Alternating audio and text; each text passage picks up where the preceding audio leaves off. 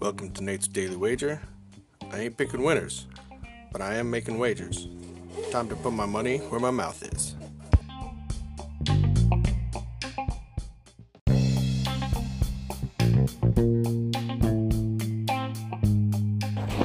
This is Nate's Daily Wager for August 2nd, 2020, and it's our 1 year anniversary. So got 366 episodes in the can, and now we're starting with 367 here. So congratulations to me.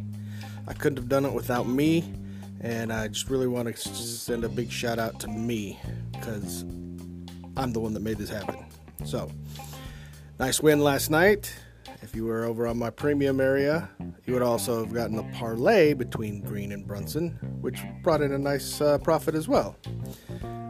So let's keep the momentum going and find a way to screw it all up.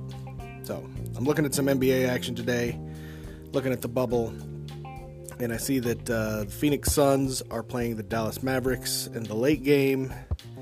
So I got a feeling. Just an inkling. That's it. And I think the Suns are going to pull the upset.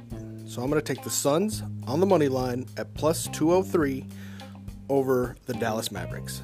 See anything better than that? Pound it. That's my pick, and I'm sticking to it.